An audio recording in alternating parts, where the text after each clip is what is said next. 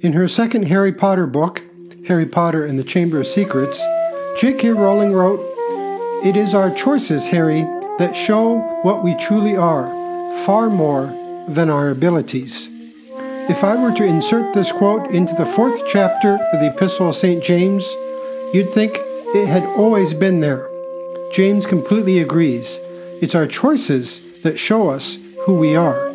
Our choice as Christians is either to be a friend of the world and an enemy to God, or to submit ourselves to God and resist the devil. The bottom line, only by humbling ourselves before God can we choose the way of life. You're listening to The Way with Father Dustin Lyon, a podcast of the Ephesus School Network.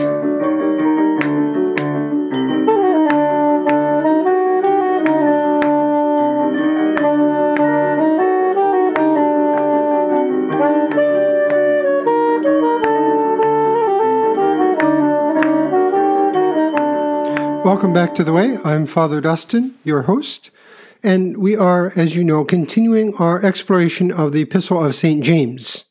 We are now getting into chapter 4. So I think what we'll do is I'll read through this section that I want to talk about today, and that's chapter 4, verses 1 through 10. So I'll read through those 10 verses, and then I'll talk about the passage as a whole, because it is a unified whole. It has one idea.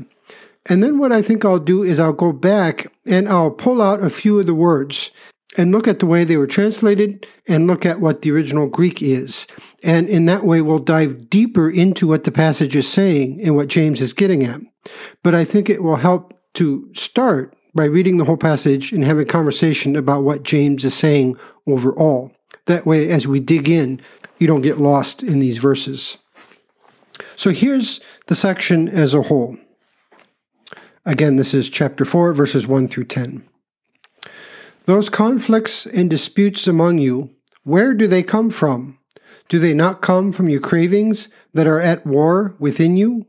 You want something and you do not have it, so you commit murder. And you covet something and cannot obtain it, so you engage in disputes and conflicts. You do not have because you do not ask. You ask and you do not receive, because you ask wrongly, in order to spend what you get on your pleasures. Adulterers! Do you not know that friendship with the world is enmity with God? Therefore, whoever wishes to be a friend of the world becomes an enemy of God. Or do you suppose that it is for nothing that the Scripture says, God yearns jealously for the Spirit that He has made to dwell in us? But He gives all the more grace. Therefore it says, God opposes the proud, but gives grace to the humble. Submit yourselves therefore to God. Resist the devil, and he will flee from you. Draw near to God, and he will draw near to you. Cleanse your hands, you sinners, and purify your hearts, you double-minded. Lament and mourn and weep. Let your laughter be turned into mourning, and your joy into dejection. Humble yourselves before the Lord, and He will exalt you. That's our passage in whole, and I've been reading from the New Revised Standard Version.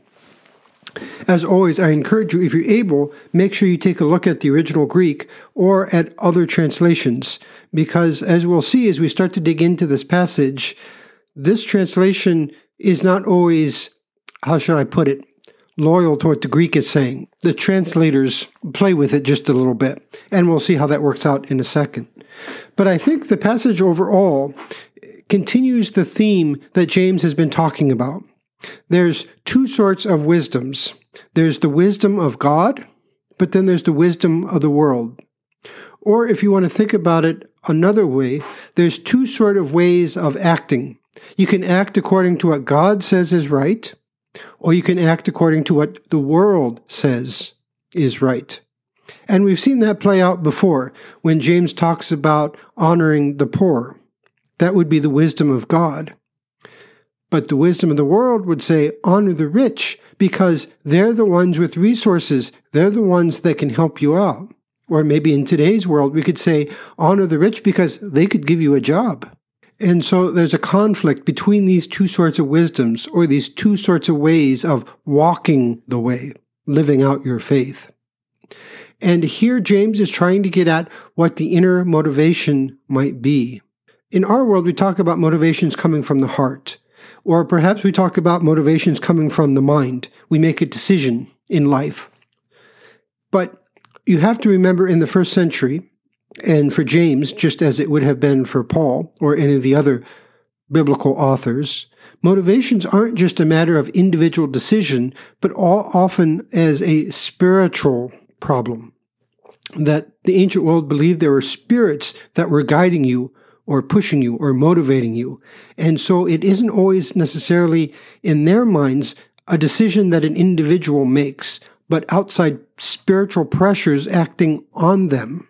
I don't know if the best way to think about this perhaps is our cartoon of someone trying to make a decision, and he has on each shoulder a spiritual being. On one shoulder he has the angel, who's whispering angelic advice into his ear, and on his other shoulder he has the devil, whispering demonic advice into his ear, and he seems to always be caught between the two.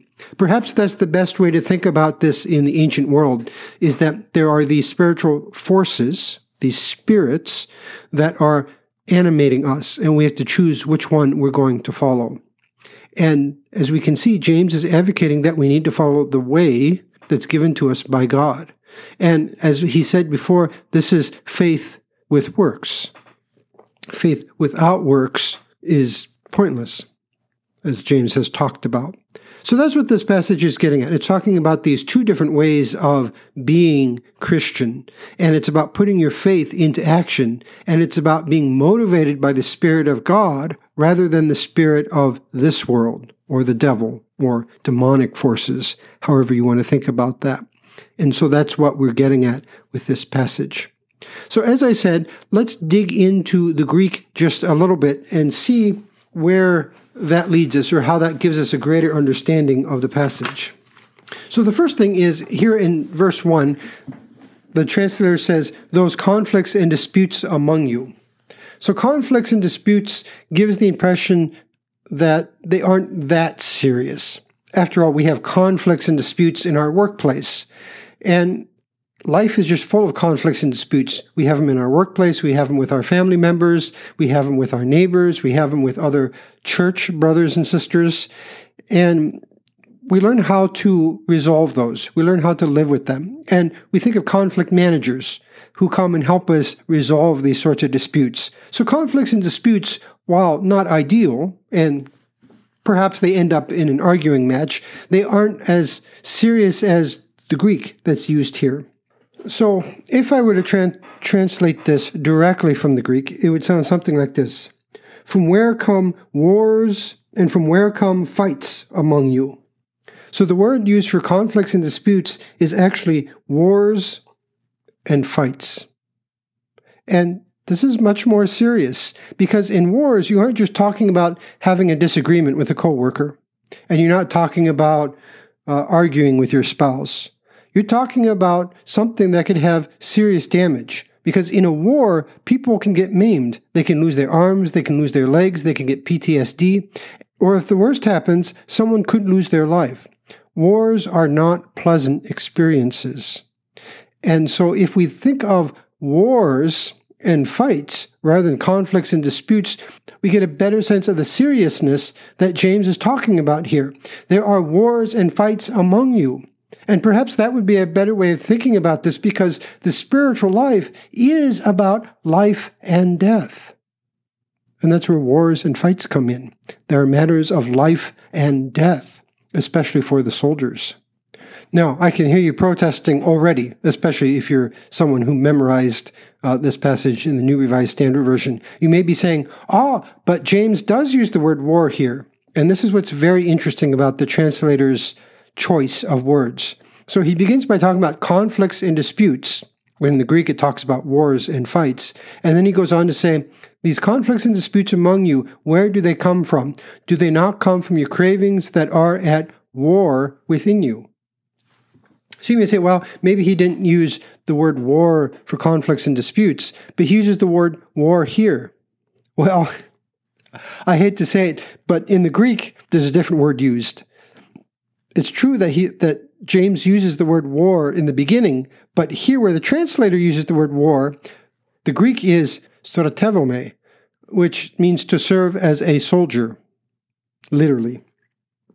And soldiers obviously fight. To be a soldier is to someone who goes into war and fights.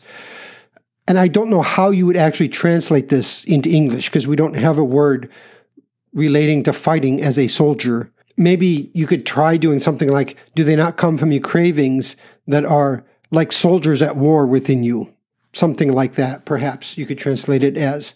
So it's very interesting to look at the translator's use of words here. So where wars and fights actually appear in the Greek text, the translator has chosen to use conflicts and disputes. And where the word is soldiers at war, or soldiers fighting, the translator just goes ahead and translates that as war.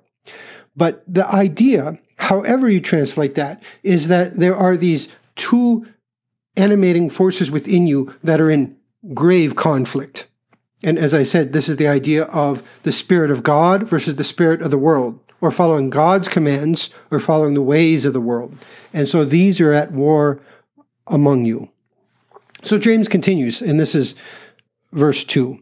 You want something and you do not have it, so you commit murder. And you covet something and you cannot obtain it, so you engage in disputes and conflicts. So here I'm sure all of you are saying, hey, he's drawing on the Ten Commandments, and you'd be absolutely correct. The idea here is that James is drawing on the Ten Commandments, or those commandments should come to your mind as you hear these verses. But again, what's interesting is the way the translators have chosen to translate this. So he says, you want something and you do not have it, so you commit murder. So the word for wanting something here is epithemeo. And epithemeo means desire, literally is what it means. To set your heart upon something, to covet it, to desire it, to lust after it. And that's the exact word that's used in the Greek version of the Old Testament, what we call the Septuagint, which means 70, because we believe that there were 70 scholars who translated the Hebrew into Greek. And so if you were to turn to Exodus 20 and look at verse 17, you would see there it says, do not desire or covet the wife of your neighbor. Do not desire or covet the house of your neighbor. That's the word we think of. And usually, as I think about it, the word for do not covet is covet. So it's interesting that the translators chose to say, do you want something, rather than using the word covet to try to draw us even more closer into the Ten Commandments. So if I were translating this, I would say, do you covet something and do not have it, so you commit murder. So right there, you've broken two commandments, coveting and murdering. But then the translators go on and they say, and you covet something and cannot obtain it. Now, interestingly, the word they've translated as covet is a different Greek word. This is zelo. And this word is not used in the Ten Commandments. This word means jealousy, or to be zealous. This is where we get our English word zealous, zelo. And it also has the idea of covet, but it has this warmth feeling. It comes from heat and fire or envy, to be jealous over something. So I would translate it, are jealous about something and you cannot obtain it. So you engage in disputes and conflicts. And again, we have the word for fights and wars. So we should be thinking about the Ten Commandments, but as we see, the translation is a little misleading, or at least I think it's inconsistent compared to how we would normally translate the Ten Commandments. And I also want to point out that the word for desire here, epithemeo, is a word that the church fathers use a lot. And the idea is that there are passions or desires that act on us that we need to overcome. And this is why Orthodox Christians fast. So fasting is the idea that we try to control the desire of hunger.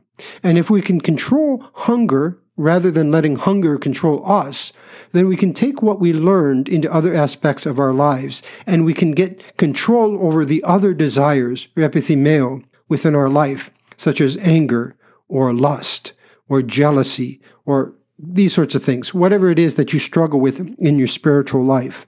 This orthodox idea of fasting and conquering your passions or your desires can go all the way back here to James. Now, it can also go back to St. Paul. And so let me read something to you that St. Paul wrote in Galatians. This is Galatians 5, starting with verse 16. And he says, "Live by the Spirit, I say, and do not gratify the desires of the flesh." And there's the word for desire. It's the same word in Greek. "For what the flesh desires is opposed to the Spirit, and what the Spirit desires is opposed to the flesh. For these are opposed to each other to prevent you from doing what you want. But if you are led by the Spirit, you are not subject to the law." And then Paul gets into a discussion about the law. But it's the same idea. Remember, one of our theses is that James is completely within the Pauline school, and that if you correctly understand what James is saying, and you correctly understand what Paul is saying, you'll see that they're on the same page. And I think this is a perfect example of that. So here we got James talking about these warring desires within us, or these warring competitions within us. And it's the same thing that Paul is talking about, whether it's the desires of the flesh or it's the desires of the Spirit. James and Paul are on the same page. It's this split road, this fork in the road, and you have to choose which one you're going to go down. So, if we continue on with our in-depth look at this epistle, he goes on to say, "You do not have because you do not ask. You ask and you do not receive because you ask wrongly in order to spend what you get on your pleasures." So here you're probably thinking about Jesus and what he says in the Gospel of Luke. "Knock and the door will be opened, ask and you shall receive." And it's the same idea here, that it's not a prosperity gospel, because neither Jesus in Luke nor James here is talking about asking and getting whatever you want. The prosperity gospel, for those who don't know, is the idea that if you are blessed by God or living a godly lifestyle, you will be materially blessed. You have the nice car, the big house, a lot of money, the good job, the beautiful wife, the good kids, all those sorts of things. And this is called the prosperity gospel. And there are a lot of churches that are teaching this, but this is contrary to what Jesus and James are saying here. They're not talking about that sort of thing. If that's what you're asking for material blessings from God, then you've reduced God to a genie. And all you're doing is using prayer as a magical lamp, and you're rubbing it trying to get what you want. And James says, if you're doing that, you're only doing it in order to satisfy your own pleasures, stroke your own ego.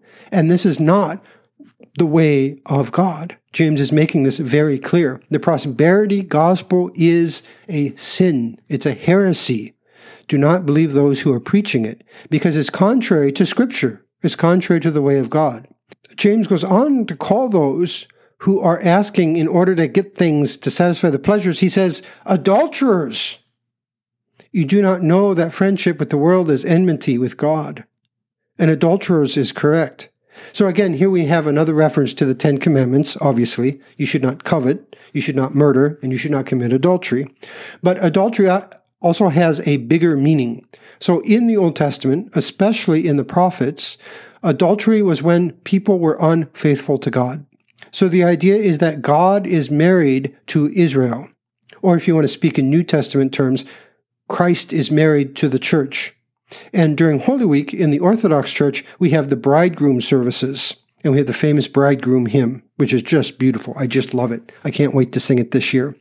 But the idea is that somehow God and Israel, or Christ and the church, are wedded together.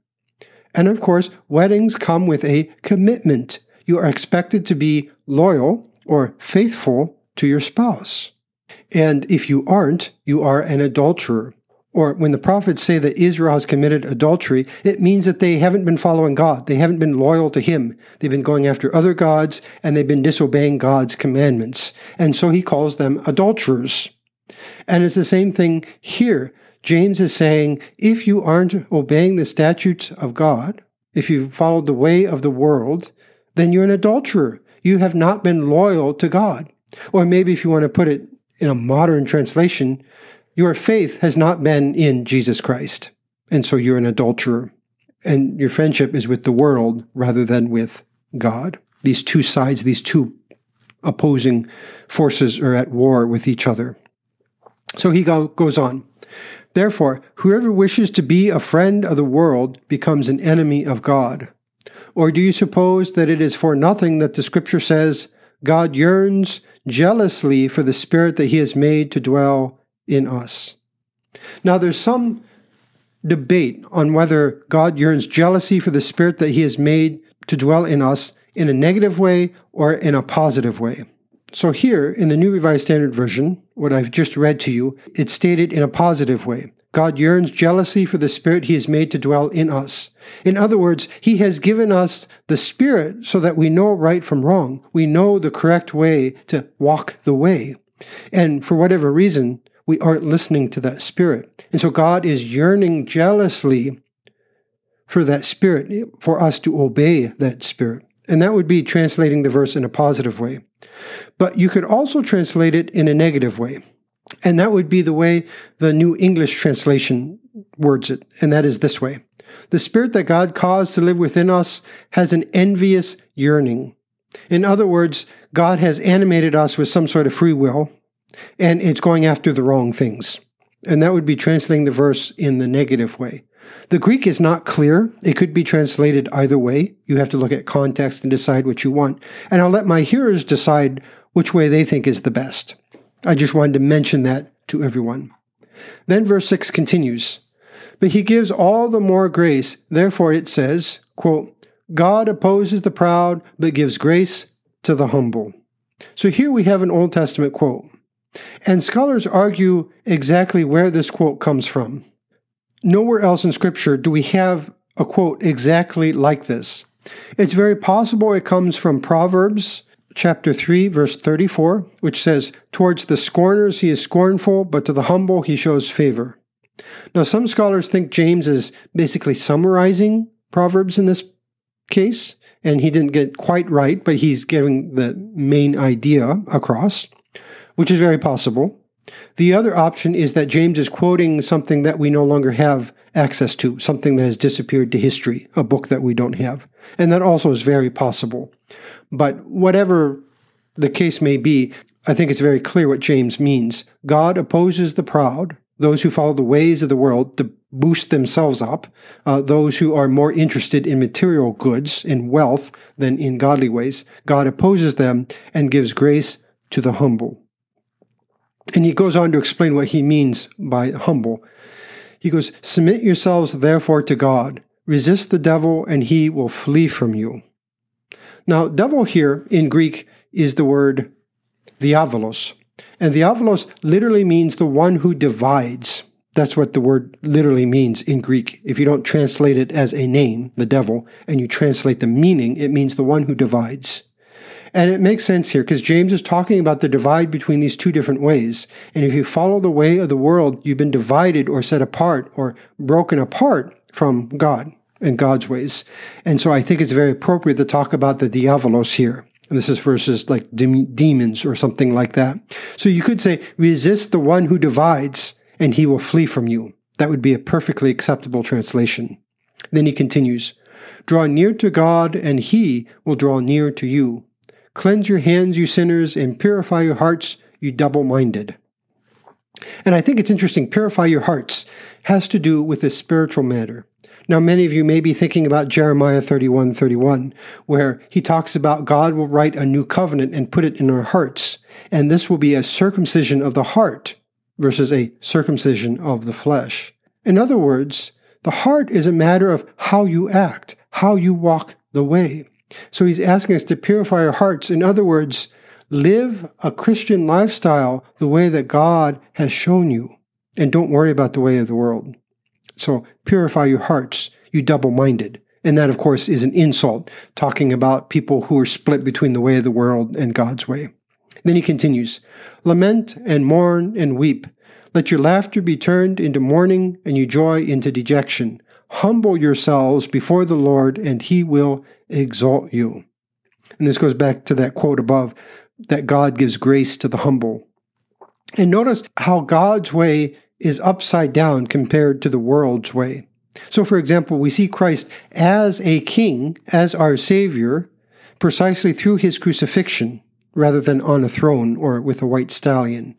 So as we've seen here in James, we've seen that God asks us to honor the poor rather than the rich. He asks us to humble ourselves rather than be boastful and prideful. And it's just upside down compared to the ways of the world. But the important thing here is we are to humble ourselves, and it's God who exalts us. We don't exalt ourselves, because that would be prideful. It's God who exalts, and that's the key here. God exalts us when we humble ourselves and obey God and walk His way, rather than the way of the world.